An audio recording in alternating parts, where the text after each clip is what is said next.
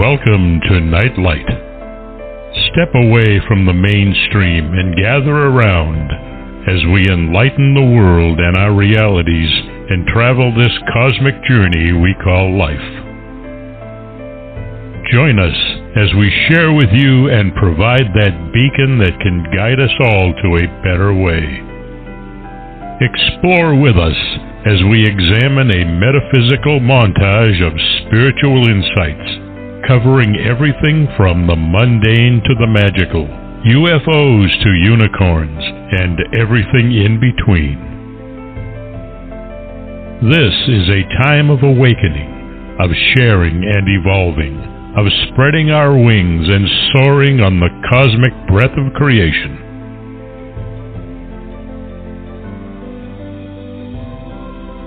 Come and join with other light-minded spirits as we weave our lights together to seek understanding, enlightenment, and, with a little luck, some wisdom. This is Nightlight, a reminder that you are never alone.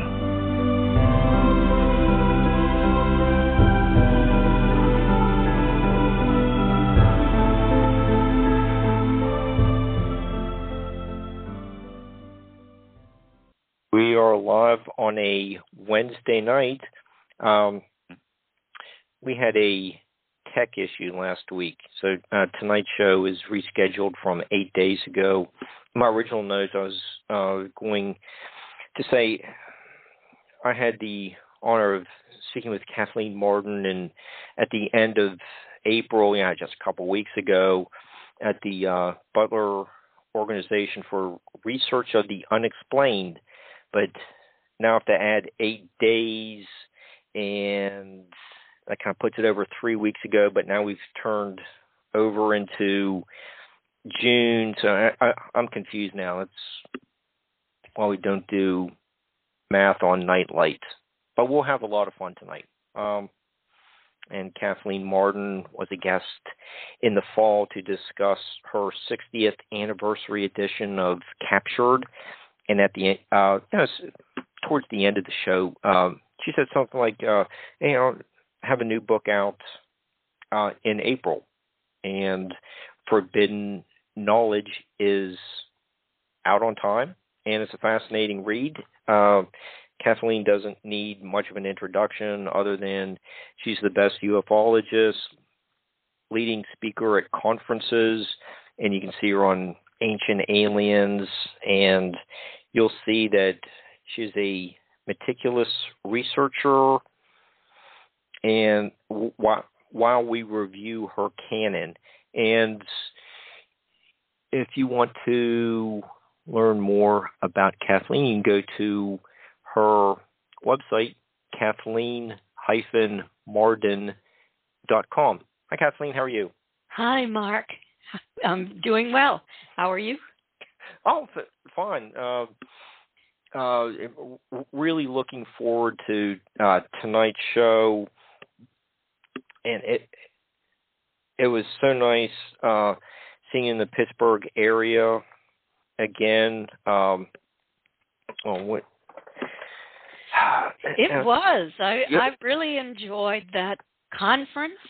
It was amazing because it was the largest attendance they have ever had. I think that, everyone was closed up over for 2 years when COVID was a major threat, and now they've lifted the masks and are going out to conferences, and it has been just wonderful. After the Pittsburgh conference, I was out in Oregon for the McMinnville conference, and that too had the largest attendance ever. Okay, I'm sure a lot of people were just wanting to get out of the house, but you do an excellent job, so I'm sure you contributed to the attendance. And even when I met you the first time on, I'd reach down and pick up your alien abduction files, and when you spoke at the Pittsburgh MUFON conference on November 2nd, 2013, that was very well attended as well. Yes. Yeah. It's I've spoken at loads and loads of conferences, and professionally I was a social worker, but then after that I became an educator. So I just really love learning, and when I learn something, I take it and I educate.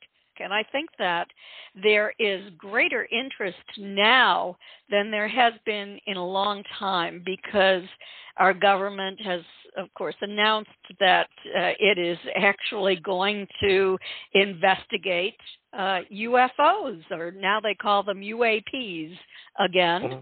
And Mm-hmm. I certainly hope that they tell the truth this time. It appears that they might. Okay. Did you get that impression from the recent congressional hearings? Yes. Well, I was in the recent congressional hearings. Some information was given that made me think, well, this is great. They understand what's going on.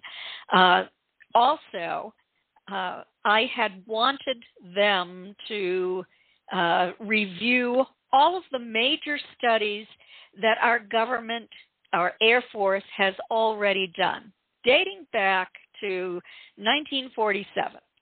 And the largest studies that they ever did was released in 1955. It was a year before it was released to the press.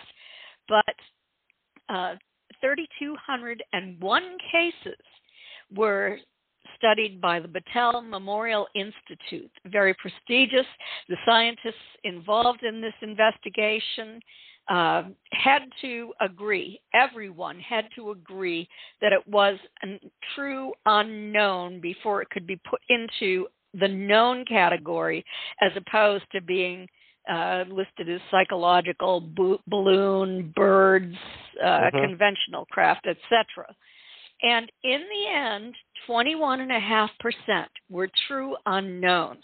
And there was a chi-square quality analysis done. Talk about you don't do math here. But a chi-square quality analysis done that showed that the chance of an unknown being just a missed known was less than 1%. So pretty extraordinary. But unfortunately, they said that they weren't going to look at the old work, the studies that had been done. And that is extraordinarily disappointing to me. In addition to that, the topic of UFOs hovering over nuclear bases, taking the nuclear weapons offline. In one case, 10 were taken offline at the same time. And the two people in charge were shaking their heads as if they had never heard of this. So that was extraordinarily disappointing to me, how Mr. LaHood was one of the people. I'm looking for the other name. I don't see it here. Well, anyway, these two men are the head of government projects, and you would think that they would at least know what the rest of us know. This has been presented very widely to the public, yet the two people at the head of this program are unaware of it. They didn't look like they were lying. So I don't know what to make of that. Okay, so that sounds a little bit like some of the early congressional hearings in the 50s that you cover in Fact, Fiction, and Flying Saucers. was the Robertson panel from 1953? Yes, the Robertson panel was a CIA-funded study of several cases. They had government scientists there, CIA officers, couple of people from the Air Force. Alan Hynek was there, but he wasn't permitted to speak with the rest when the rest of the group did. He was only permitted to give his address to the group after they made their decisions. And the Robertson panel was terribly disappointing because the decision was made that the American public not be aware that UFOs are real and that we are being visited by this other civilization, and that those who have credible sightings should be ridiculed to sort of dissuade the public from having an interest in this topic. It didn't work. The private UFO groups received loads and loads of information, but I guess it took some of the heat off the government. And, here in 1953 is about the time that Air Force policy started to change. They decided to take the real unknown cases, the interesting cases, out of Project Blue Book and to handle it under a separate channel, and that what would be released to the public would only be what could be explained. So that was pretty deceptive to the public and to ufologists for many years. And then ufologists saw that there was a pattern, and it was clearly a cover-up. And so it went on from there, and then, it was closed down at the end of 1969. And Edward Condon, who had done the scientific study on UFOs, that I found a letter that actually gave evidence that before the study was even done, the Air Force had determined the conclusion that they wanted Condon to come to. And so Condon didn't take the study very seriously. But if you go into the Condon report, there are some very good cases. But at the front of that report, the part that Dr. Edward Condon wrote, he said things like there'd be no expectation of having contact with any extraterrestrial civilization in the next 10,000 years. So just more deception.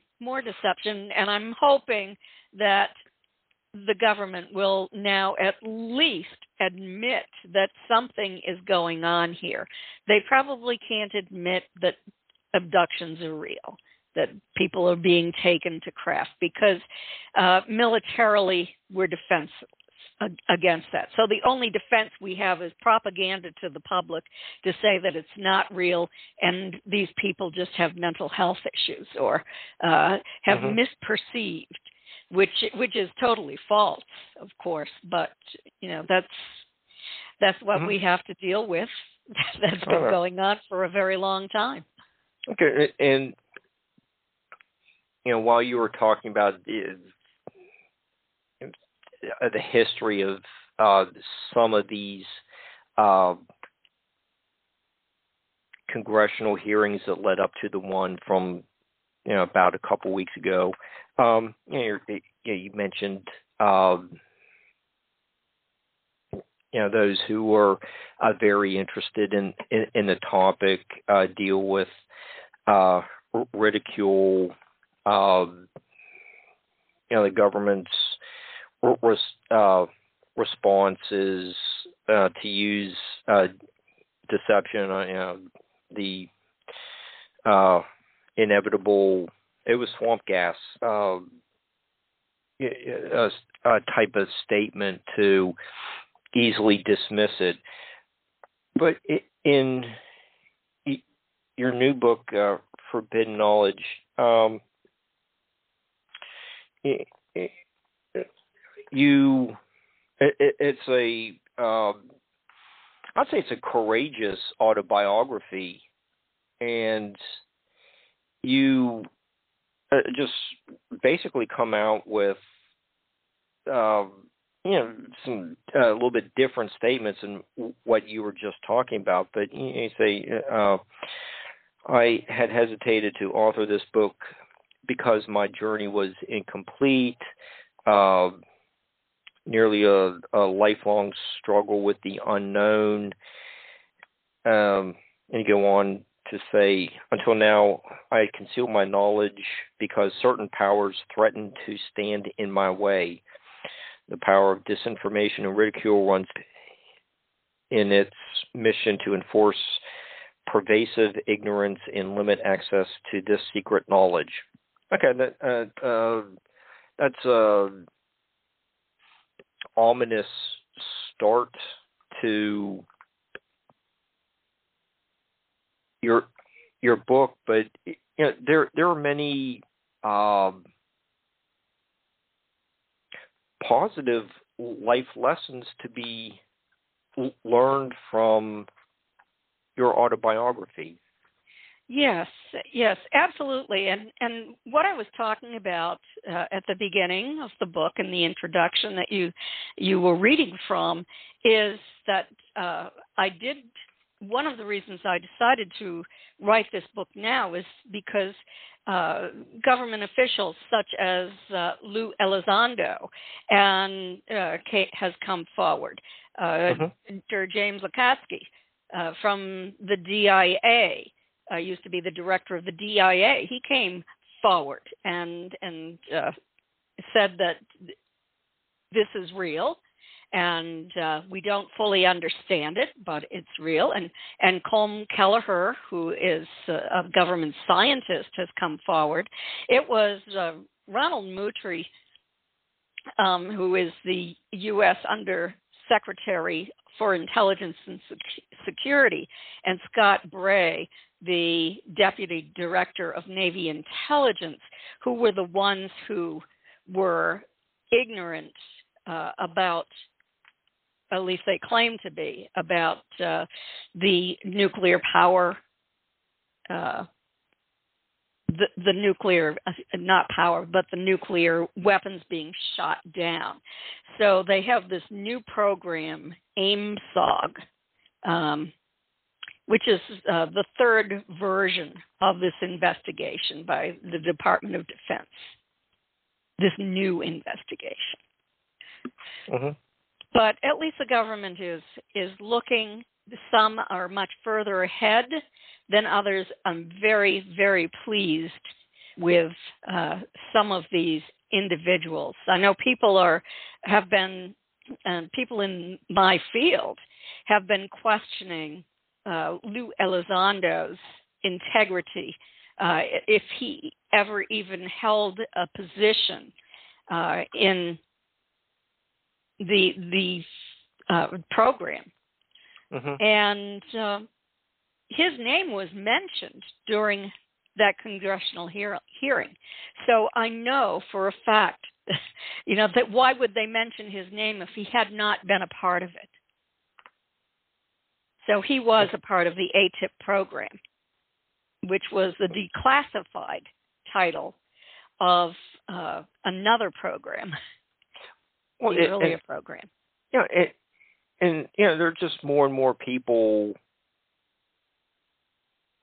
reporting their sightings, and it just seems like it's only news to the government. Like they're the last to know. The Mutual UFO Network is alive and well. They're receiving all kinds of sighting reports and also UFO abduction and contact reports. So they have been doing it for a long time and continue to do it. Okay, so thing MUFON. That's a good lead into one of my questions. Is you eloquently write about what so many of us face on each day, but we want to remain silent. But you remain positive. Throughout Forbidden Knowledge, you contrast positive and negative thought, and that goes throughout many of your other books. You were an eyewitness to Betty and Barney's the aftermath of their abduction. You cover the harassment and negative consequences and capture, and you spoke about it. When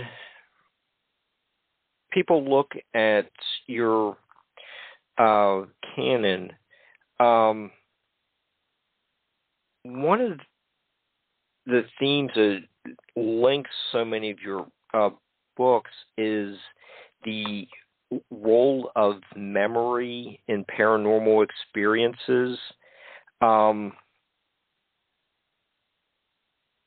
It's the role of memory, whether it's a paranormal experience or just memory for anything. I have spent a great deal of my life studying the function of memory. And I first became interested. I was a psychology student and sociology student in college. I took a pretty well-rounded curriculum. But I was very much interested in the hypnosis that my aunt and uncle had with Dr. Benjamin Simon. I noticed that the disinformants and the skeptics failed to mention that they had separate hypnosis sessions and that Dr. Simon reinstated amnesia at the end of each session so that they couldn't contaminate one another's information. That's a really important point, but the skeptics don't have wiggle room if you bring that information out, because I was able to do a comparative analysis of Betty's and Barney's statements from their hypnosis tapes, from the very beginning of their trip all the way through. I studied their speech patterns. I studied and compared the way they think, the way they state things, remember things, their interactions with one another. And what I discovered is that is only one piece of scientific evidence. Social science, that's scientific evidence, that the experience on the craft was the same all the way through. And not just on the craft, but the entire trip. It was the same. And as some have said that Barney knew everything that was in Betty's dreams. She had dreams, and 5 dreams about contact.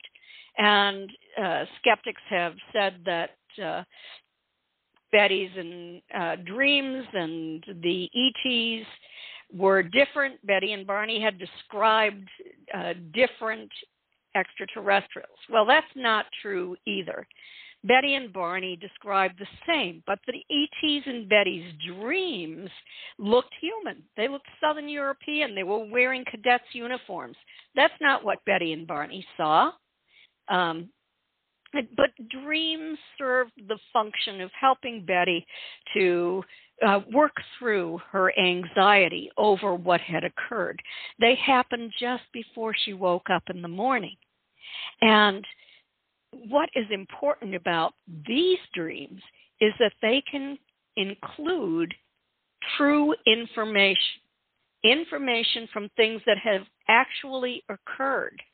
But then interspersed with that is fantasy for things that might be too disturbing.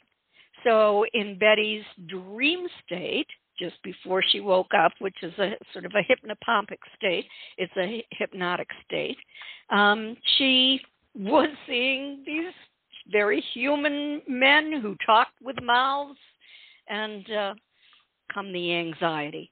Barney didn't have that.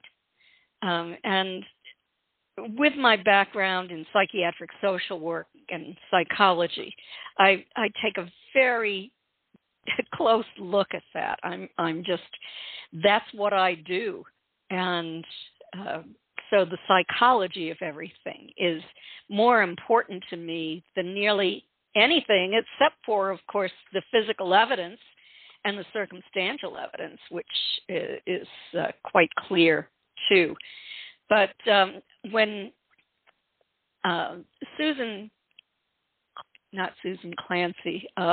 Elizabeth Loftus was the professor who introduced false memory syndrome into academic studies, and then started to do tests on people who said they'd been abducted by ETs to find out what was wrong with these people, and did tests. Susan Clancy then followed that up. She did tests as well. Susan Clancy was a postgraduate student at Harvard at that time, and she worked with a professor at Harvard. But the studies that they did were really not a good indication of a person's memory, because when you have been abducted,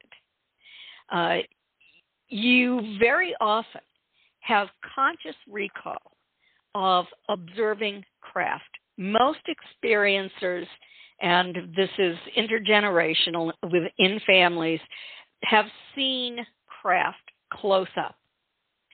And then often they have seen the non-human entities close up. They have conscious recall of this. Some of them remember entities in their bedroom. In fact, on the study that I worked on with the Mutual UFO Network, the ERT, with Dr. Don C. Donderi and Dr. Michael Austin Melton, Denise Stoner, and Craig Lang, we asked the question, have you had the symptoms of sleep paralysis? Essentially, I didn't say sleep paralysis. I said, have you woken up at night feeling paralyzed and able only to move your eyes? Well, an incredibly high percentage said yes. It was something like 95% who said yes, they'd had that experience. But then I said, have you been awake and entities entered your environment and then you became paralyzed? Well, among the experiencer group overall, it dropped to 35-40%. But for the group of people who were identified as being true abductees, they had the knowledge and they had the emotional part of it as well. It increased exponentially. It was very high. So, that tells us that you cannot write all this off as sleep paralysis. And that's something else that the skeptics have offered up. It's all sleep paralysis. Well, what about Betty and Barney Hill, who were wide awake? What about Travis Walton, who was wide awake. There were 3 women in Kentucky. There were men up on the Allagash of Maine. It goes on and on and on with people who were wide awake when this occurred. So, and then you have to ask, why did they forget this? Part of it, the part about being on the craft. A lot of people remember part of being on the craft, but not all of it. And so then the question is, are the extraterrestrials doing this, or is it the electromagnetic field that is unintentionally causing problems with human memory? Now, I have done experiments with this. And I did one experiment with one of the members of the Council of 8 that I talked about in Forbidden Knowledge, a personal journey from alien abduction to spiritual transformation. And it was very interesting. He told me, he was a little gray, he told me that I had a scientific mind, a keen scientific mind, and therefore he wanted to communicate with me. And so I said that was fine. He was a scientist as well. And so we started to communicate, and he gave me information, and I was writing this information down along with my question. This was telepathic, and a telepathic exchange of information. And it's a good thing I did write it down, because when we were finished communicating, I had no memory of what was said. My husband was there as a witness. He saw what was occurring, but I had no memory. So I'm wondering if it was that sort of a strong tingling that I feel in my body when they are nearby. Maybe that is a sign of the electromagnetic field that has toyed with people's memories so that we have partial memories but not complete. But then other experiencers believe that the ETs might have pointed something at them and erased their memory intentionally. So maybe it's both. I don't know, but certainly memory has been a huge theme in all of my books. Yeah, and with memory, and you just mentioned the intergenerational encounters. Barney wanted to basically forget the whole thing happened. You in your alien abduction files, Denise has clear recollections of the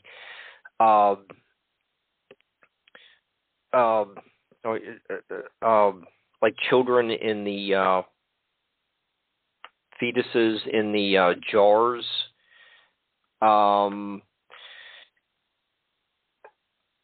Betty wanted to remember the experience by taking excuse me, the book, this is the souvenir book with her.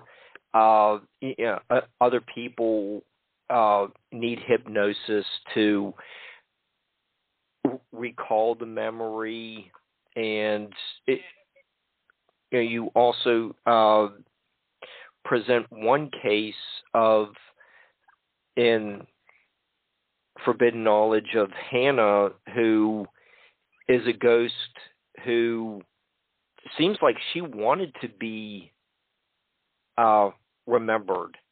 So you have various aspects of memories. You also talk about glimpses early on in your book. So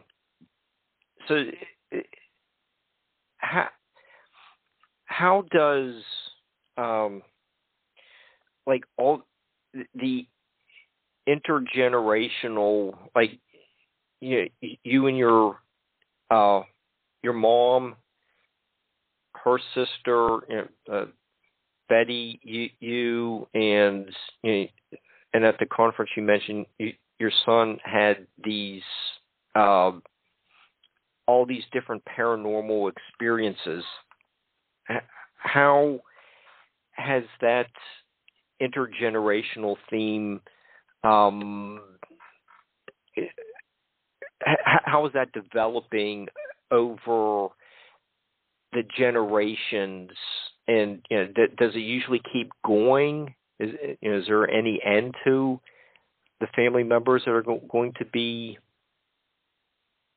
have these paranormal encounters? Many people say that their families have been taken for 5 generations. Okay. Now, and I want to make something clear about my son. He has not had multiple paranormal experiences. When he was 4 years old, I heard noise in his bedroom in the middle of the night that woke me up. And he was laughing and playing and having a great time in there. And so I got up out of bed and I opened the door. I'd left the night light on for him. And there he was chasing a conscious orb around the room. I knew it was not ball lightning. The conditions were not right for it. It appeared to have intelligence. And there he was, jumping into the air to bat it, and it would move, and it was very gleeful. But I was extraordinarily distressed when I saw this. So I picked my little boy up, and I took him into bed with me for the rest of the night. So that was what I'd stated about my son. So I'm not saying that he is an experiencer. I don't talk about anyone except for my aunt, my uncle, my mother, and myself in the family. And there are very good reasons for that, because people lose jobs, people lose reputations, people lose their businesses, their marriages over things like this being made public. And I don't believe that anyone should expose any information about other family members, including their names. Okay. So when you get cover a lot of the events, the paranormal events that you experienced, you eventually formed a group. We call it the Council of Four. How did that come about? Did Denise? Denise Stoner was a participant, and you worked closely with her to write the alien abduction files. Yes, Denise and I have worked together on research for many years. I trust her implicitly. She is a very fine researcher. She's the assistant director of MUFON's Experiencer Resource Team. She's the assistant director of Florida MUFON. She's very scientific in what she does. Now, Kevin Briggs, who is a former police officer, he grew up in England, has had contact since he was a boy, and also contact with conscious orbs that have intelligence. And he went to MUFON's International Symposium in Orlando, Florida in 2016. And he went to the support group for experiencers that Denise was holding. And she met him there. He talked a little bit about his experiences.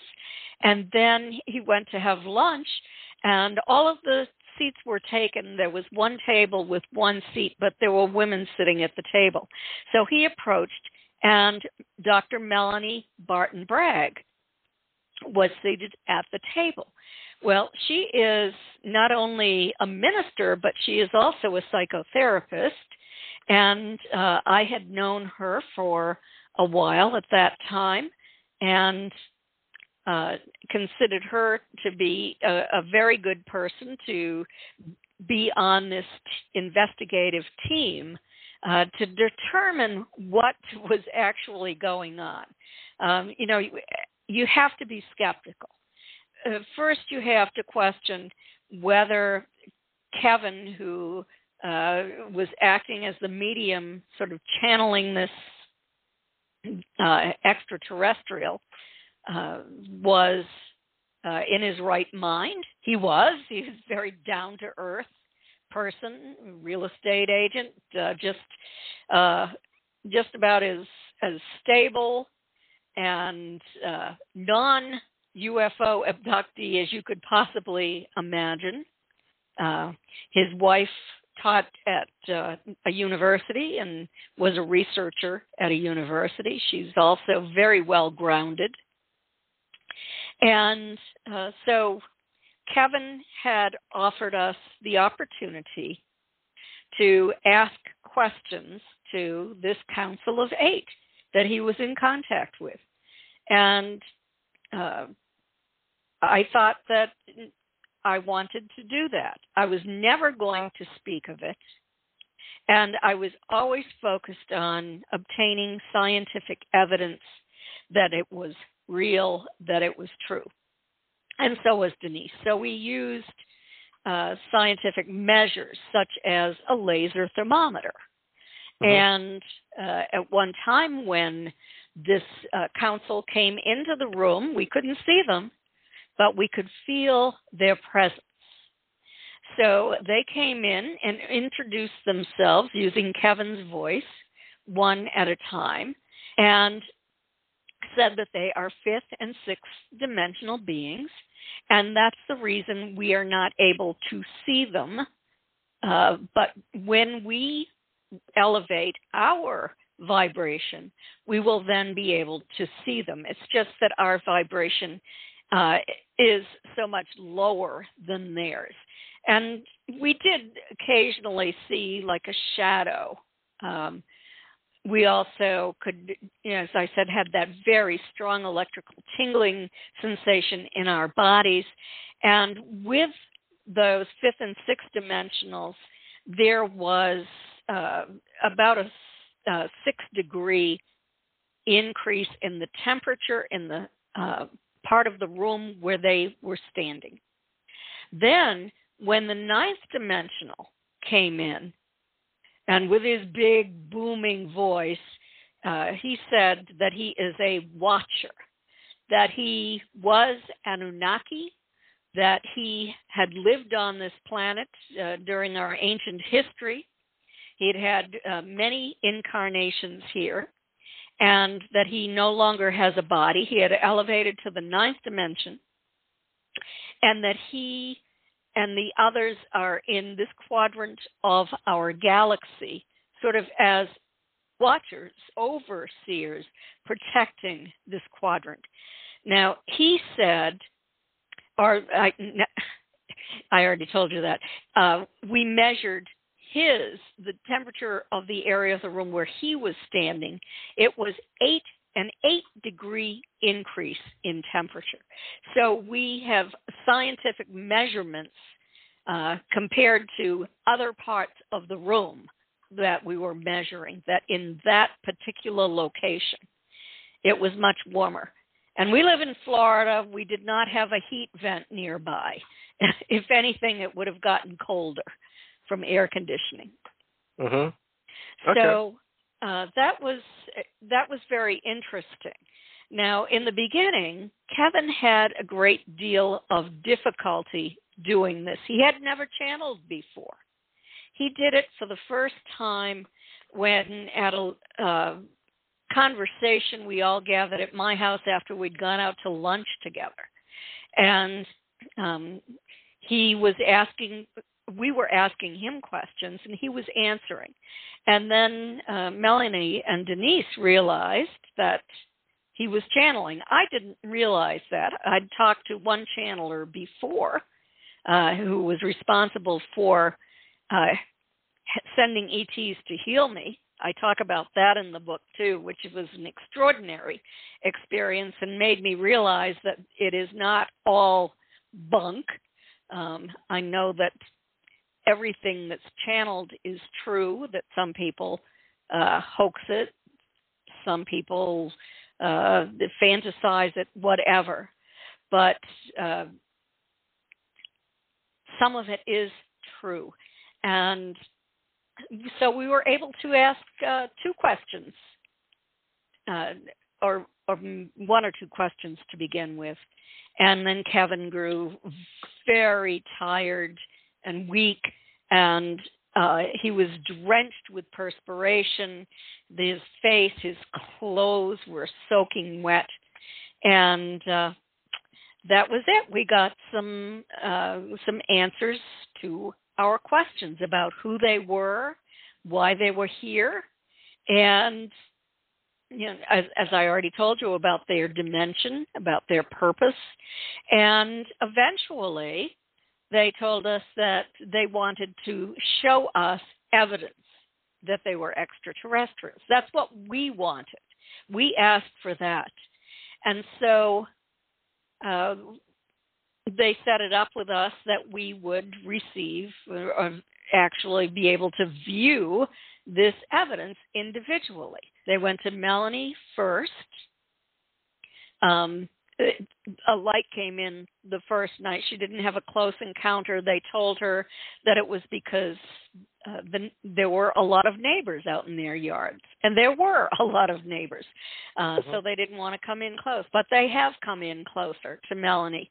They've communicated with Melanie, and she has an ongoing relationship with them. With Denise, she was next.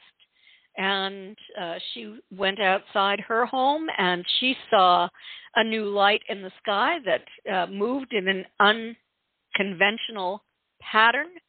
And she had other experiences as well, not to the degree that Melanie did, but some pretty good experiences that convinced her that this was real. And then came my turn. Now, I wanted to see a craft close up over the lake that I live on. I didn't want to stay up until midnight to see this. So I said I wanted to see it early in the morning before it was daylight. So I was out there before dawn, and I felt a very strong tingling in my body. Zark came in. I was seated on my deck looking out on the lake, and suddenly I saw turbulence in the water, and it was in about a 35-foot circle, I would say. I'd never seen anything like that on my lake before. I thought, could this possibly be a school of fish all swimming around and around in a circle? I've never seen that. I've seen a duck paddle and create a circle, but nothing like what I was looking at.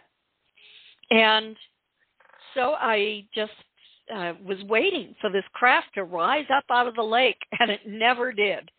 So I was terribly disappointed because I didn't get the kind of confirmation that I wanted. And I still have not seen a craft up close being shown by them. I've seen craft up close, but not by them. However, Kevin has photographs of craft that have come up fairly close in his backyard. And they have shown me orbs, 3 gray orbs with sort of amber-colored centers bobbing along my lawn. At night, they've shown me lights. They've shown all of us turbulence on the lake.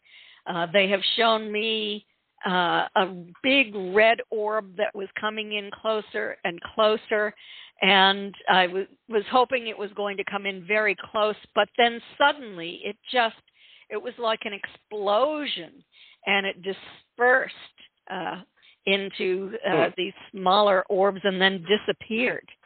So that was something that I saw too. So that, along with the evidence we were able to measure, convinced us that at least something was going on here. Are they extraterrestrial entities? Are they interdimensional from here on Earth? They claim that they are extraterrestrials to us, but not to themselves. So, probably saying like, well, you're not extraterrestrials to yourselves either. So, but they are here. And they, in our book, I put 120 questions that we asked and their detailed answers to these questions. I was very satisfied with the experience, and still from time to time have ongoing contact. And we met with Kevin for 2 full years, once a month. And then since then, we've met with him a couple of times a year. Okay. So when you start this section of forbidden knowledge, it's a lot of transcripts. Is that because I don't know if that's the right word, but yes, I recorded everything that was said. I collected the questions, and then I recorded all of the answers to the questions. And then I went home and I transcribed all of it. So that is what you see in my book, is the transcriptions of our questions one by one and their answers and who it was who answered. Sometimes it was Oort, who is an Arcturian who has a human appearance. He's he's about 6 feet tall, maybe taller than that, wears a blue uniform. I believe he has dark blonde or hair. You'll see my rendition of Oort in the book based upon just what I've gotten through my third eye. But I've asked Kevin, and Kevin said, yes, that's what Oort looks like. He has seen Oort. He's been on craft with Oort when he was, 15 years old. And prior to that, when he was 9 years old, he saw Oort as well. So then we have Ra, who is the 9th dimensional, and he answers questions. And he says, for one thing, I asked, well, are you the Ra, who was the sun god in Egypt? And he said, no, but I was in Egypt. I had a life in Egypt. He also says he was an Anunnaki. Yes. Yes, he's the one who was an Anunnaki. And then he has a female counterpart. And the way he states it is that Shiva, is his right side. So I don't know if they're one joined consciousness, both male and female, or how you interpret that. But she is a 9th dimensional healer. And I've had evidence of her healing am very grateful to her for the healing that she has done. I ask her to come to me sometimes, and she will, and I'll be healed. Melanie has also been healed from some major physiological problems by Shiva. So, and it's not the Indian god Shiva, Shiva. It's right. Supposedly Sheeva, and just a ninth dimensional female intelligence. Okay, and you mentioned Zark. So there's, I think we went through the named everyone. Everyone that we talked with, okay. except for when they introduced themselves. Now, Dee is Ort's partner, a woman. Zark is the small gray scientist that I communicated with. Then there's Orla, and Orla is a tall white.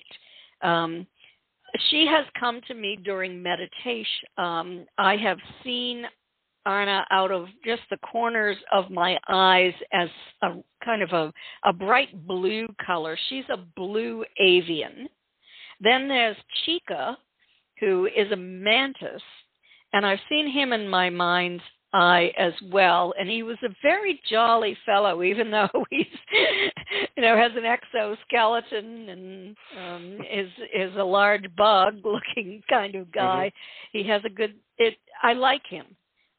He had almost a cartoon character smile on his face on one side when I saw him in my mind's eye. And then this Targ, and I have not met Targ yet, and he is a tall gray.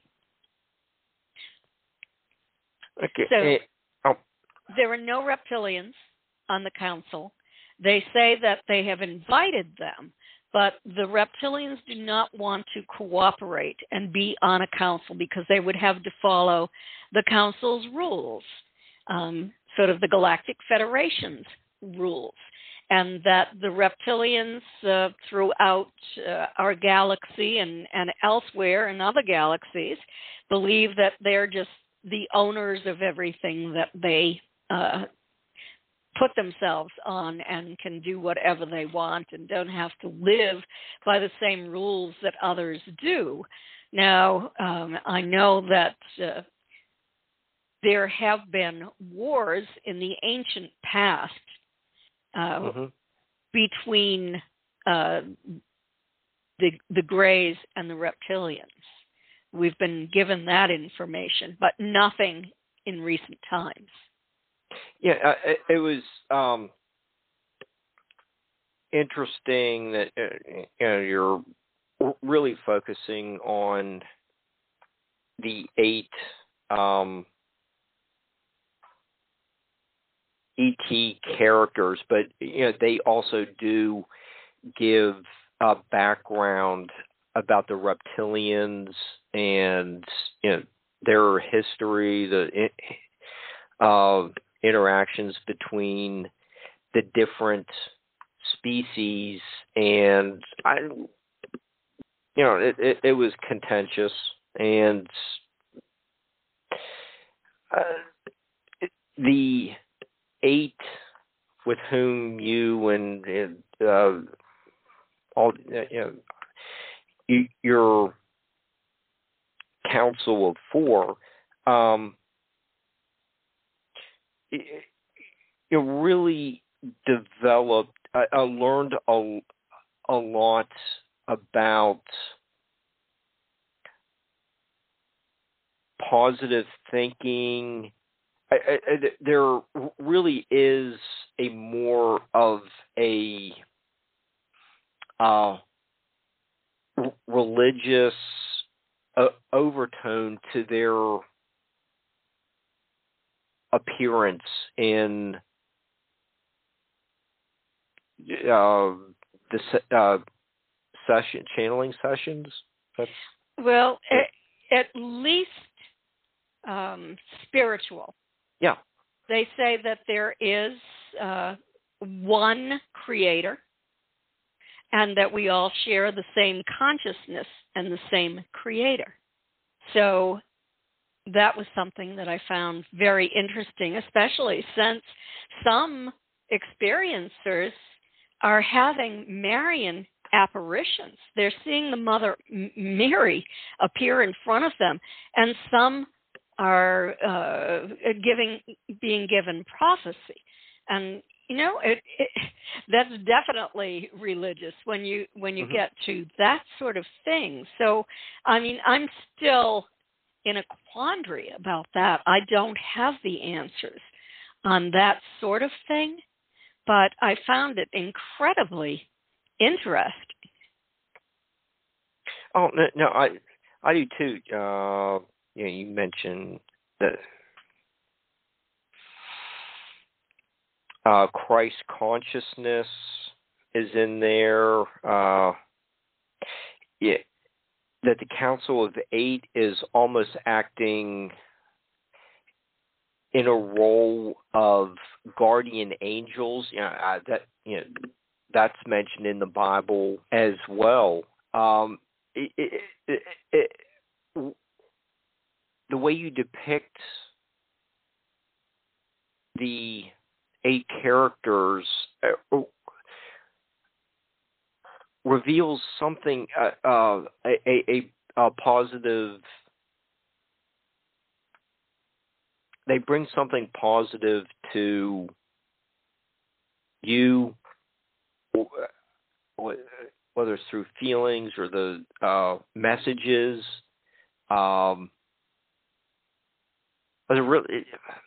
Would visions be the right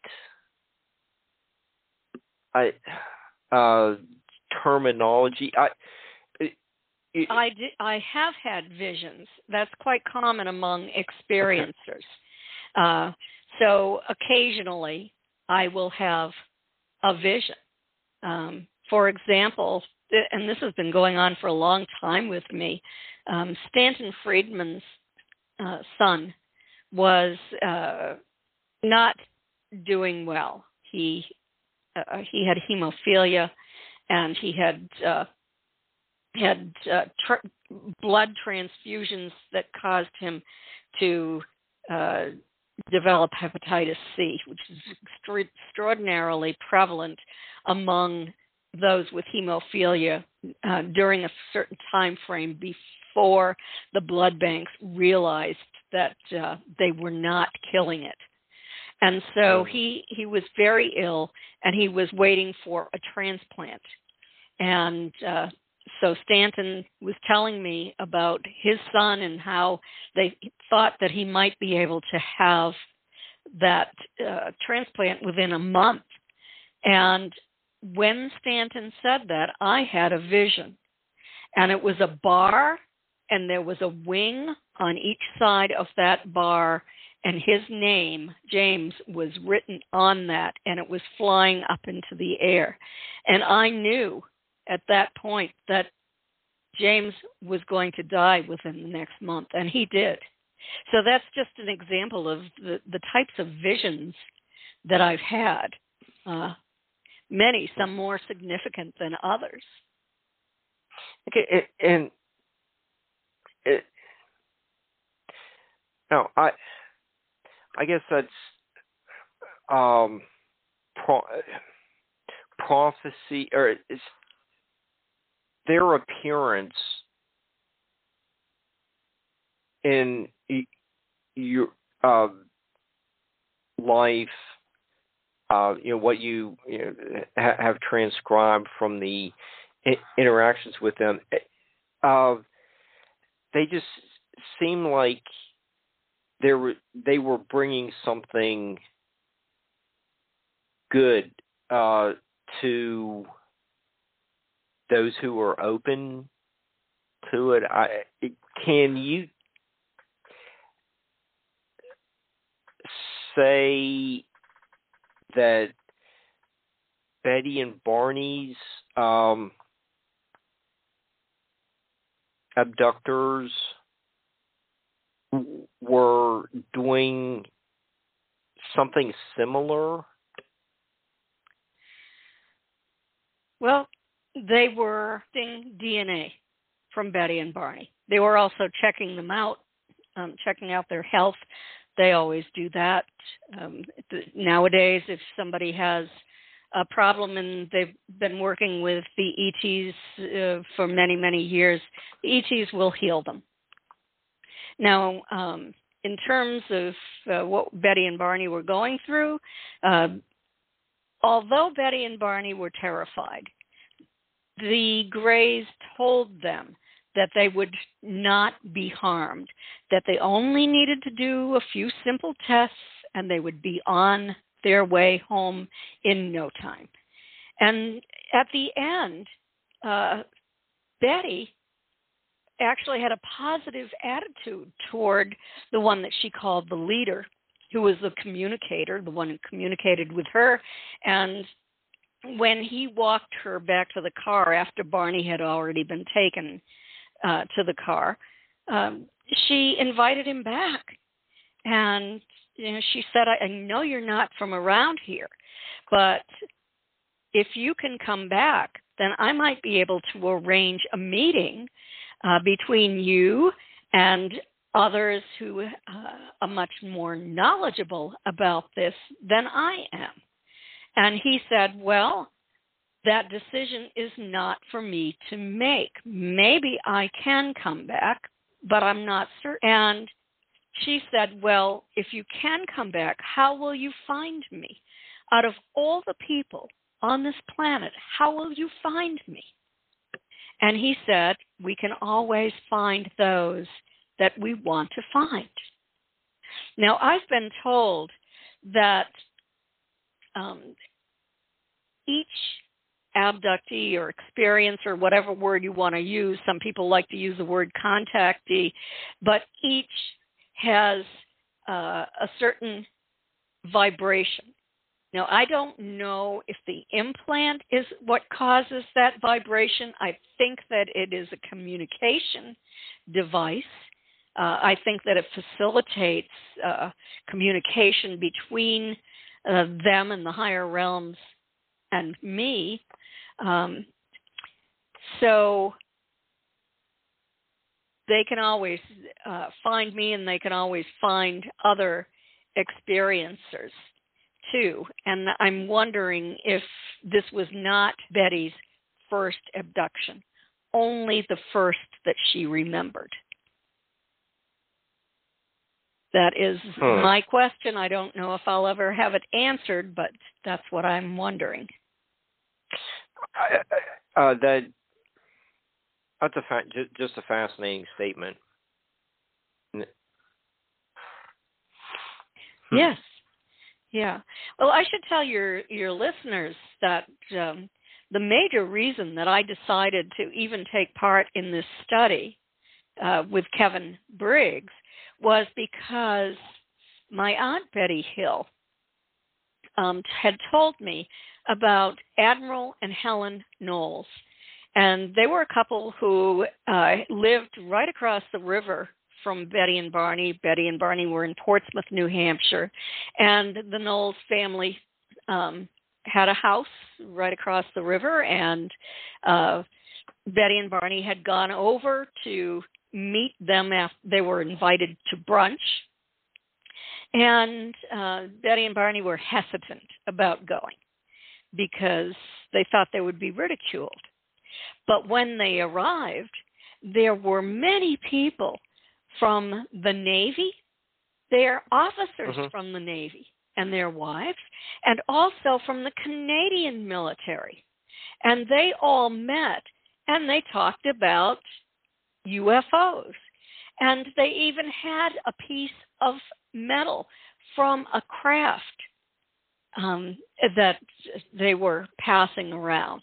So that was very interesting. It got me started out on who was this Admiral Knowles and what can I find out about him. And there was also a woman named Frances Swan. And Betty said, Frances Swan said that she always talked to the Benevolent Space Brothers and that Betty had communicated with the evil one. So Francis Swan would not meet my aunt, Betty. So I did research background on Francis Swan, had all of the information that I could find. Even Jacques Vallée had written about a communication experiment that he was aware of, the CIA took part in because of communications between Francis Swan that went on to Admiral Knowles and Wilbert Smith from the Canadian government. And so I thought, this is fascinating. Can I get some information on this? I wonder if I can. And if I possibly can, I want to know what they said.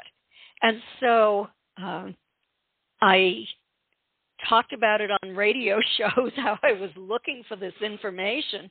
And at one conference in Exeter, New Hampshire, Admiral Knowles' granddaughter came. Oh, and wow. She brought me a thick packet of communication, letters between Admiral Knowles and Wilbert Smith, and also some of the messages that were communicated to Francis Swan. So that was a gold mine for me. That got me started on all of this, because what they had discovered is that the ETs were here. They said this was back in 1954. To guide and assist us. They would provide competent teachers to educate all of us. They said that humans must become more spiritual and raise their vibrational level. That's what we're hearing today from many, many people. You think of Dolores Cannon. That was one of her major themes. It's a major theme of the spiritual community, and among some ufologists as well. They said we must stop polluting the earth. That was a major concern of theirs way back in 1954. They said that there's a displaced magnetic field problem on Earth caused by nuclear explosions, especially around Japan, and that they were working to repair this. And Wilbert Smith was actually able to acquire evidence that this was true. And they said all vibration is sound. Sound waves permeate the universe and affect the human body. Become peaceful, and your sound will create peace. And so this was just extraordinary. But they offered technical knowledge to our government, but the government wouldn't take it because they were going to provide technical knowledge, but it would be so incomplete that no nation can take advantage of it to the detriment of other nations. So absolute neutrality was requisite in all their contacts with earthlings and earth governments. And of course, nationalism is the name of the game. Tribal warfare is our major activity, and it's been going on since the beginning of time. And we were not ready to change. And, so we didn't take advantage of this. And just recently, I was listening to a show. It was an interview with Jim Semivan.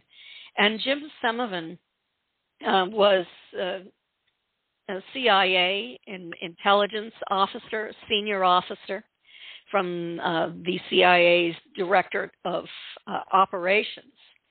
And he has admitted that he actually did have entities appear in his bedroom in the middle of the night. And he didn't call it an abduction. He called it an experience. And he talked about how the government and media have made those of us who have had encounters out to be crazy. And he made the statement that this is unconscionable. But he said that it's an extraordinary complex phenomena. And we don't fully understand it yet. But with regards to our having the Council of Eight land on the lawn at the UN, and for them to get out and to meet with the heads of other nations, he made the statement that he thought that this was extraordinarily dangerous. And so I guess as a CIA, retired CIA agent, that he was probably voicing what the intelligence community has concerns about. Kathleen, you're just talking about most people don't have the understanding yet. We're not ready to change. But they do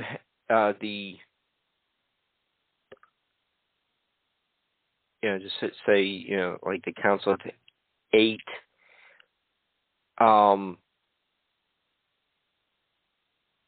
is offering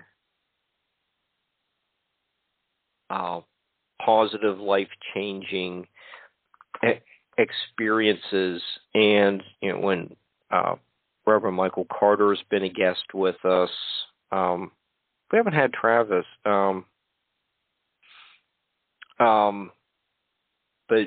there was a recently Hieronymus has just recently put up a show on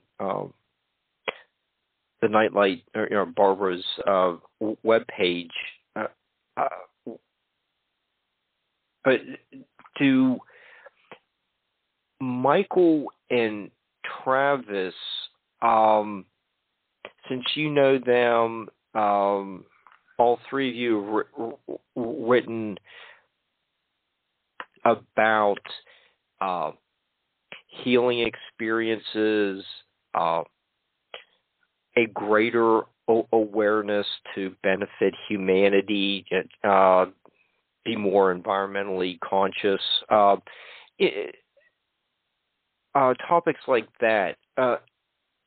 Are you finding that what Michael and Travis have discussed are just pretty standard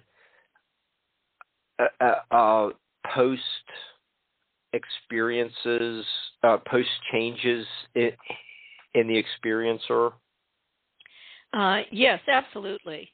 Experiencers of contact become more spiritual. We become psychic. Some of us can heal the sick. So we are empaths.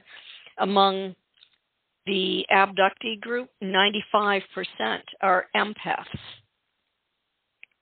So that means more than just having empathy. That means that if we permit our into another person's aura, we can feel the health of their body in our own bodies. So I work through hypnosis, the quantum healing hypnosis technique, with people. And I can get into their aura. I can feel where the pain is in the body and say, what's going on here? And then I hear. And then that's something that I will focus on while they are in hypnosis. And we are finally toward the end where I channel healing from above. And when I channel it, I feel a very strong tingling that comes down through my crown chakra, through the top of my head. I hold my hands out over a person. It could be a foot or two. I always have my eyes closed. And that very strong tingling sensation moves down my arms and down out through my hands to that other person. If you read my website on hypnosis, you'll read a couple of testimonials from people who have been healed from things like having to have a knee replacement to not having to have surgery to becoming healed. A person who had rheumatoid arthritis, psoriatic arthritis, who was healed of both. And that person had been disabled with it. It doesn't work on everybody. It depends upon what kind of agreement that person made when they came into this lifetime. Some people are paying karmic debts, and they're doing this by being ill with a certain disease or condition. But a number of people have been healed as well, and that's what Dolores Cannon was known for, past life regressions and then this healing. But I do the healing if I'm doing past life regression or if I'm doing a regression with an individual who has had contact and just wants to learn more about what occurred than they already know. But I always require that people will have some conscious recall. It's just, it's really interesting to see patterns emerge when people are writing about their experiences. They come to the same conclusions, without knowing each other or communicating, and it seems like it adds more validity to this whole phenomenon. Yes, and I think if you take the time to really look into it instead of just dismissing it with the flick of your hand, you will find that some of this is real and there is scientific evidence for it. Mm-hmm. And, as Wilbert Smith found in the chapter that I wrote in the book about Admiral Knowles. And some of the things that we have been told are being borne out. I have to tell you that I had worked with a man, and I didn't know if he was actually an experiencer of negative ET contact or if this was demonic. But I was, as a researcher, wanting the answer. He was saying that he was taken to an underground base where all kinds of horrific things were occurring. And there were definitely satanic undertones to this. And so I kept working with him rather than using my better judgment. And I ended up having my vibrational frequency lowered by a horrific statement that he made to me about these ETs and what they did. And one of them came through and attached to me. I still don't know if it was a draconian reptilian shapeshifter or if it was a demon or if there is a difference between the two. But once it attached, I did everything I could to detach it. Now, and it was wreaking havoc in my life. I normally sleep well. I fall asleep right away at night. I was having difficulty sleeping. I normally feel good. I was suddenly feeling like there was a dark cloud hanging over me. My body began to hurt. I've seen this in other people who have a relationship with these horrific shape-shifting reptilian, draconian reptilians, So it became worse and worse. I was using holy water. I had my crucifix on the wall, one next to my bed, all sorts of different things that people told me. I blessed my house. I had a cross above every door and window with holy oil. I did everything. I prayed. It wouldn't go away. And finally, it grew so large, it started to speak to me. And it told me, essentially, that I needed to commit suicide. And that is when I became alarmed, because I've never had that thought before. And there was no reason to have that thought except for something externally doing this to me. So I called Melanie, who was a minister, Melanie Barton Bragg, Dr. Melanie, and she lives 3 hours away from me, and told her what had happened, and she said that she would try to remove it, but she couldn't remove it from a distance. It was too powerful. So she said that she would come down in a couple of weeks and remove it for me. Well, in the interim, I called Kevin Briggs right away, and I said, Kevin, this is what has happened to me. Will you please ask the council to help me? They said they would protect me, and this has happened. And he said, okay, I'll let you know, and I'll get back to you, Kathy. Well, before he could even let me know, I was completely healed. That attachment was detached. I was back to my old self. It happened overnight, maybe within hours of the time I called Kevin. And I can tell you that it is not a fantasy that caused this. This was something that was real. I've seen it happen to other people. And unfortunately, if it doesn't get detached, their health becomes worse and worse and worse, and they finally become completely disabled. So you have to raise your vibrational frequency. Apparently, Ra did this for me. He detached it. I was back to my higher vibration. And if you go to my website at Kathleen-Martin.com, under my essays on contact, you're going to find 2 essays on how to raise your vibrational frequency if you have any of these lower vibrating entities coming into your environment, how to get rid of them, because you have to raise your vibration. And they can do something to you very rapidly, by creating terror in you. They did that at the Skinwalker Ranch with the scientists who were there, who ended up taking them home.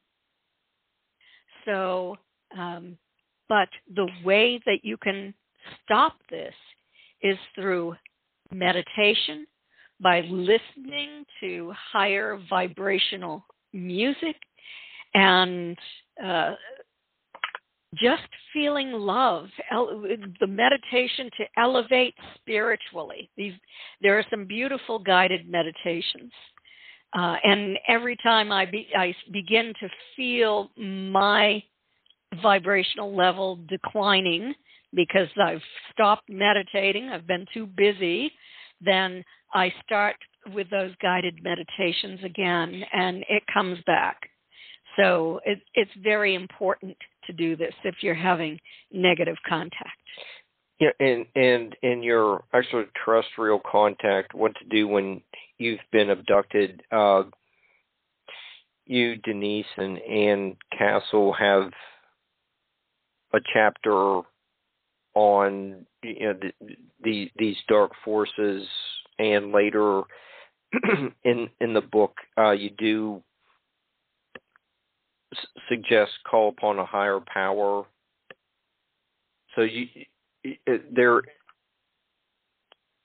is you do cover the information that's out there for listeners who may believe that they are having a serious problem. Yes, the chapter is called When You Want It to Stop, Coping Strategies and Resistance Techniques. And so I get into my own story, the one that I just told you, and then how to take back control of your life. The different things that will cause you to lower your vibrational frequency, so it makes it easier for these things to attach to you, and how to prepare yourself for healing and to get over this. And even atheists can do this, because you only have to call upon the highest intelligence. You know, you can call on God if you believe in God, but I'm not going to say that if you don't believe in God, you're stuck with this lower vibrating thing. I know that some people will say that, but I believe there is help for everyone. All you have to do is become a more loving person. And the way to do that is what I just told you. Go to YouTube, look for consciousness raising, vibration raising, healing, guided meditations, and higher vibrational music. Do it in the beginning at least twice a day. Then you can do it once a day when you're feeling better, when this isn't happening to you anymore.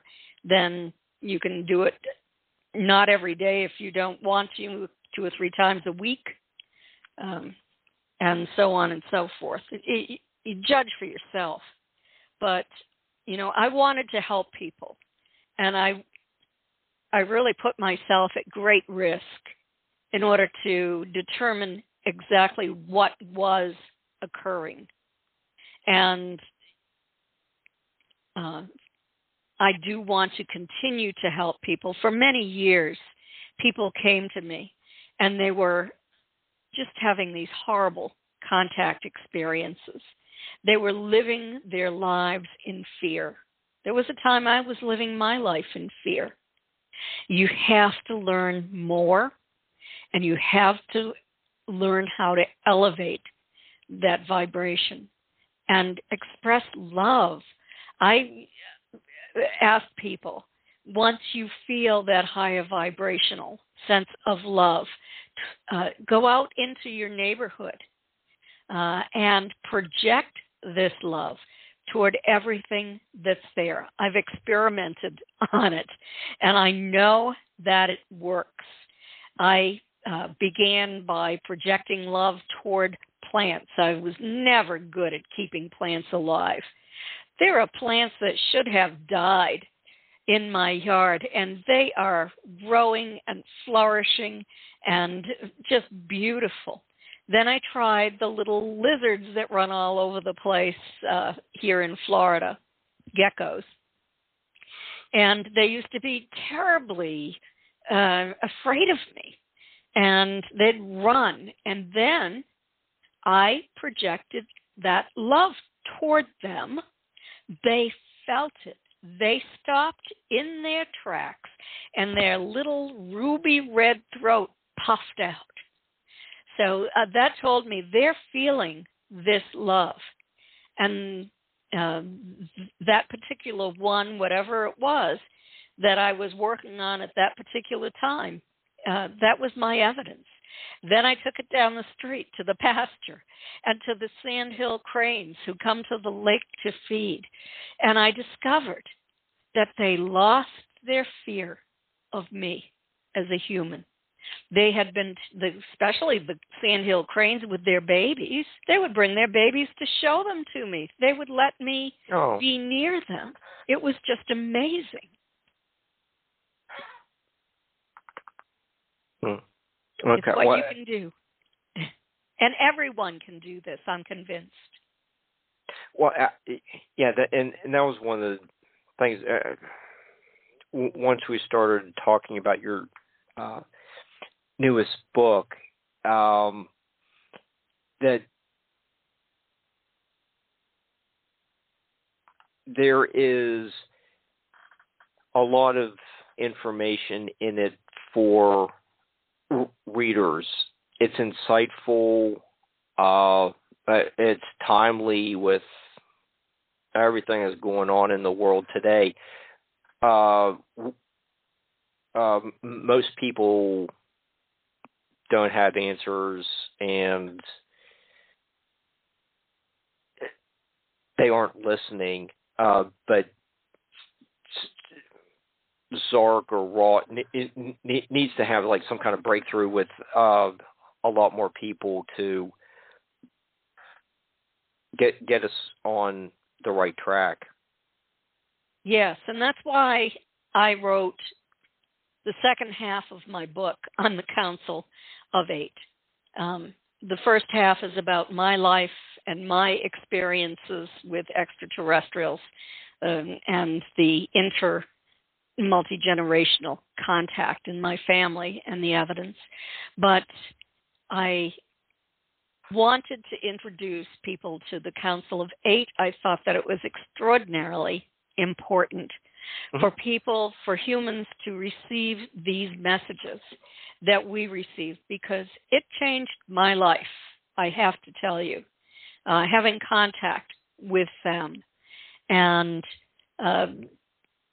there are probably more people around the world who are meeting with these councils. I know that there's a man in Australia.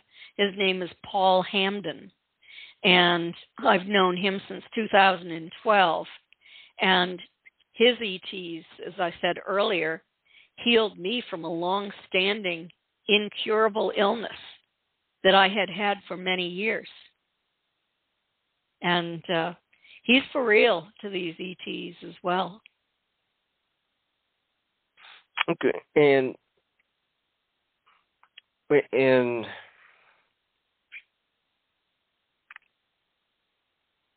one of Ort's discussions with you, he talks about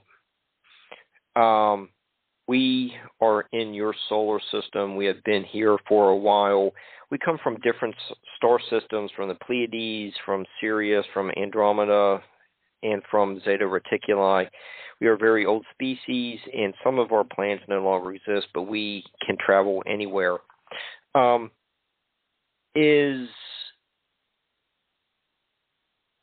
what Ort was saying there, is he making some kind of reference to Marjorie Fish's star map from your Captured book that she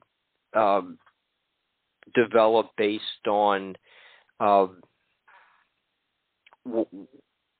what Betty remembered of the the information that she was given about where her abductors came from? I don't think, correct me if I'm wrong, but I don't think I asked that question about Zeta Reticuli. I do know that Paul Hamden's entities, the council that he speaks with, say that the Greys were based in Zeta Reticuli. I'm sorry. It was Kevin who seems to have said it starting on page 139 and goes over to 140. Okay. And Ort says we come from different star systems, from the Pleiades, from Sirius, from Andromeda, and Zeta Reticuli. Okay. I have 139 here. Mm-hmm. To 140. What question are you reading? 16. 16. Okay. So what star system is each member of the council from? And, they did mention Zeta Reticuli. I had forgotten that. I wish I had the memory I had when I was younger. I had complete recall in high school. Never had to study for an exam, but no, as time went on, my memory has faded. But yes, it says Zeta Reticuli. You're only 29. Don't worry about it. So, yes. Well, that is interesting. So I'm going to have to ask Zark if he hails from Zeta Reticuli, because maybe he was with the same group or knows of the group that took my family. Yeah, that's what I was kind of wondering. Is there that possibility?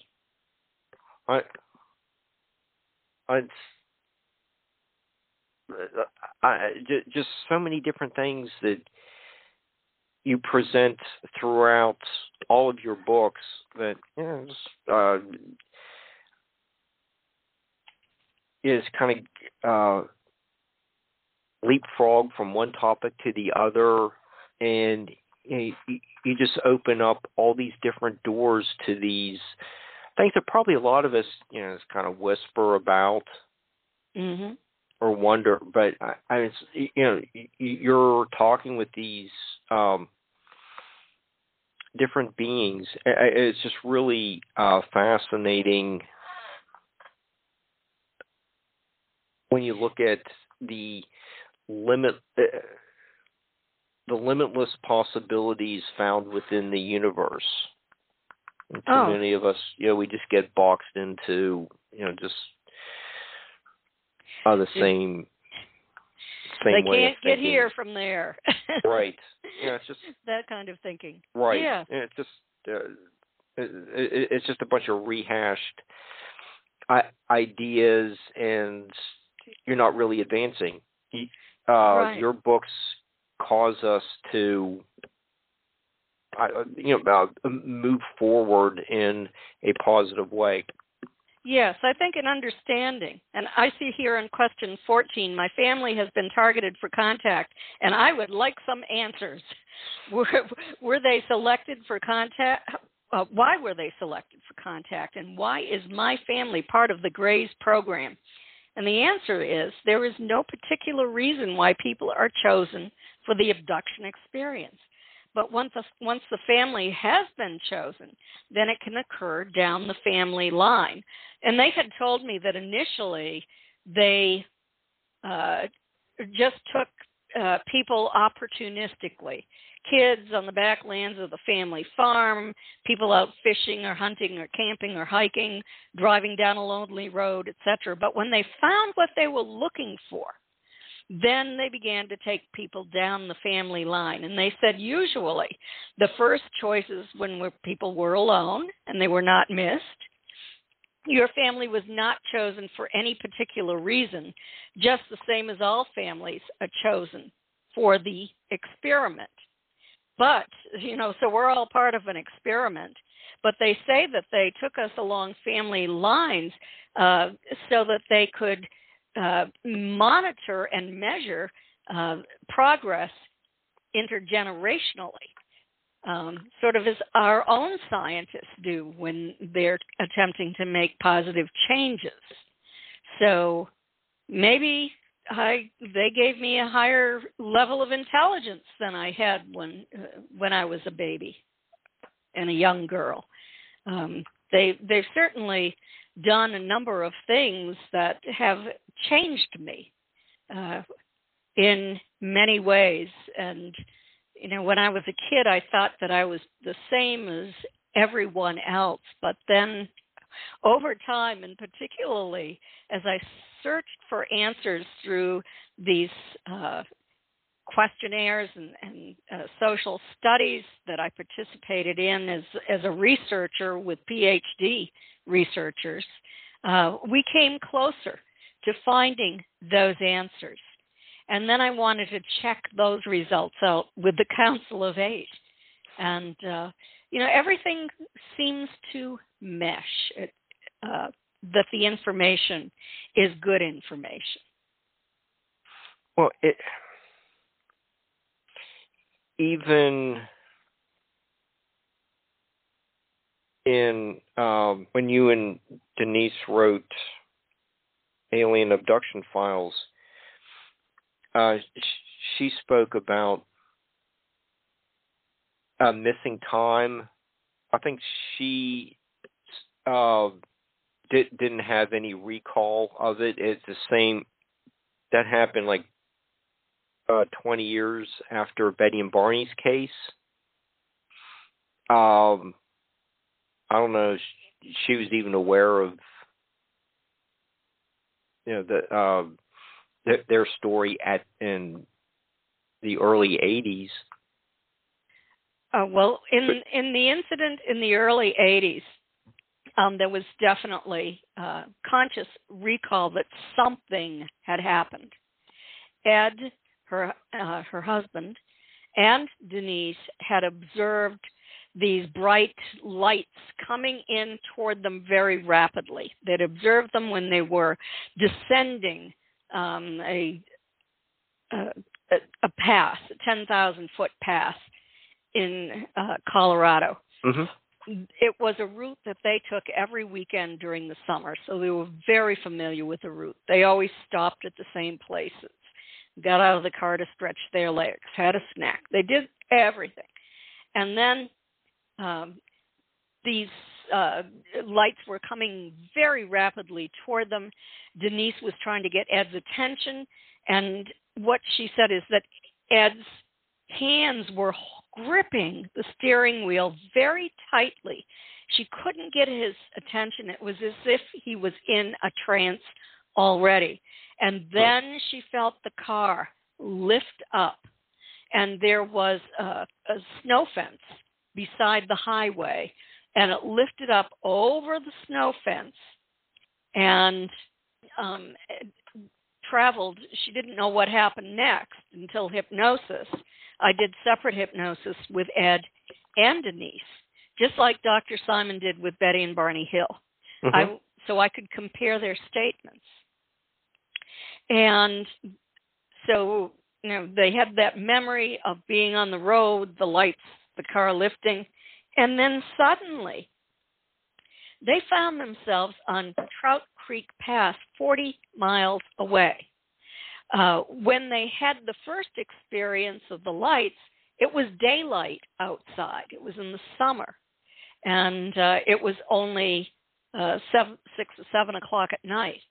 When they found themselves on Trout Creek Pass with no memory of how they got there, not only were they missing 40 miles, but it was dark. And when they checked the time, it was 11 o'clock at night. So many mysteries. Denise's family always met them at this camping area that they went to every weekend during the summer. Mother and father were there with a family friend, worried to death about Ed and Denise and their daughter Dee Dee. What had happened? Did they have an accident? Was the car broken down? And these were the days before cell phones. And so finally Ed and Denise arrived, and they told the family what they remembered, and the family thought they were making up a story, that they had done something else and they didn't want them to know about it. But then after talking with them, they realized that this was real.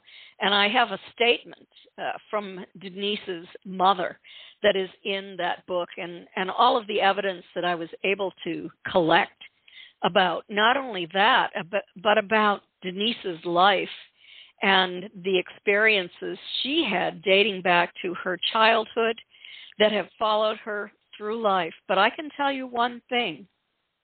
Since Denise and I started to work with the Council of Eight, we have not been abducted. I don't know why that is. But she had been abducted by insectoids, the mantis types, working with grays, and I had been taken just by grays. I have no memory of mantis types. It hasn't happened to either of us, as far as we know, and both of us always had some memory.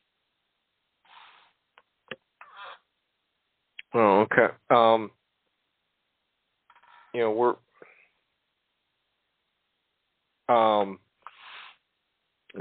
we have like 8 minutes left. Mm-hmm. I think we had missing time in there. It seems like we just got started and we're kind of winding up. But that way. But I do want to get in a couple questions for you. Okay. Yeah, like with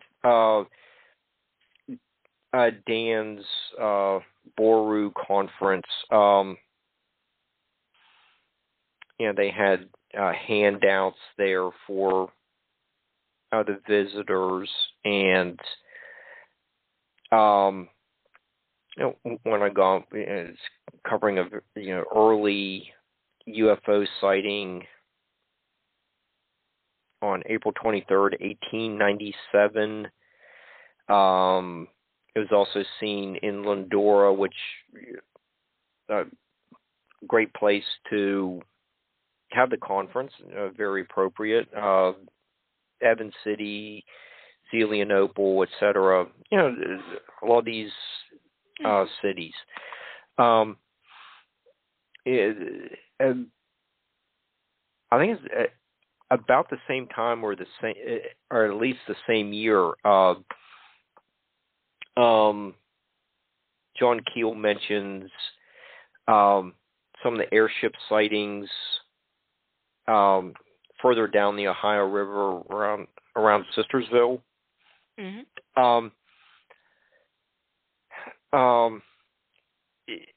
From 1897 to 1961, and with Denise's reports that you two cover in Alien Abduction Files, is there becoming a pattern of their appearances or abductions that is evolving?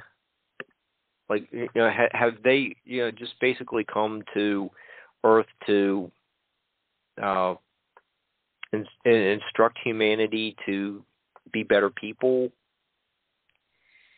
Well, I think that many of them came here to begin with in an attempt to instruct humanity. But then they realized that humanity was not ready to be instructed and refused the offer, and was frightened of them, very suspicious of them, and were not going to evolve in the way that they wanted us to. So when they realized that, they started taking our DNA. And what they told a woman in another case that I investigated, have information on, this was dating back to the 1950s, before Betty and Barney. But she was a lady from Texas who was taken. And the ETs told her that they were collecting DNA so that they would be able to determine who was going to survive the collapse of the Earth's ecosystem. And if you remember, back in 1954, that was one of the major messages, our environment. And we see now our ecosystem collapsing with so many animals who are becoming extinct. Uh-huh. And humans, so many humans losing the ability to reproduce. So it seems that was the focus for a very long time. I don't know if it's still active. I'm hearing from most people, they're older now though, that they're not taking their DNA. I would like to hear from some younger people. I would like to know if it's still occurring with them. But they certainly had the ability to examine, do experiments with a great deal of human DNA. And they told Denise that they were attempting to create a more survivable species. So, and I know that the Greys were attempting to create a more survivable gray and to regain some of the things that they had lost over the thousands and thousands of years, such as their emotions. Everyone used to say they didn't have any emotions. They don't say that anymore. They talk about the taller grays, the 5 foot tall and above grays emotions. So that's different from back when Bud Hopkins was talking about and introducing all of this. And also, the grays had lost the ability to reproduce naturally. That's something that they would like to have, so that they don't have to take human DNA to help them to reproduce and to reproduce in just these artificial gestational tanks. Okay. And you have a couple conferences coming up, and maybe get some answers from the patrons? Yes, absolutely. You can go to my website, and there's a list of the conferences where I will be speaking this year, and a link to that. And the ones coming up are Roswell, 2 weeks, that's July 4th weekend. A week later, the MUFON International Symposium in Denver. Then over Labor Day weekend, the Exeter UFO Conference in Exeter, New Hampshire. And then one in Michigan, where I'll be speaking as well. So all that information is there with clickable links. You can purchase autographed copies of any of my books there. If you don't want an autograph, you can purchase ebooks and books that you can hold in your hand and read, but from Amazon, Barnes & Noble, other bookstores online, and read my articles. I have a lot of articles there that you can read as well. And if you need help, you can learn from those articles before you even come to me. But if you do what I was telling you, this show, please let me know if you were helped by it, because I'm attempting to collect data on who is helped. I hope it's 100%. I hope people stick with it, but I want to know. Okay, and we're down to just about a minute. So, we're starting on another book. Are you at page 2 now? You were stuck at page 1 for a while. Oh, I'm still at page 1. I decided it was time to take a break. You know, I've worked extraordinarily hard writing this past book. I was feeling pretty exhausted, doing shows every day, sometimes more than one a day, 7 days a week for about 3 months. And I thought, wouldn't it be good just to relax and enjoy some time with my husband? Okay, we need to leave it there. I just want to thank you for being a guest, Kathleen, and we'll see everyone next week. Good night, everyone. Good talking to you.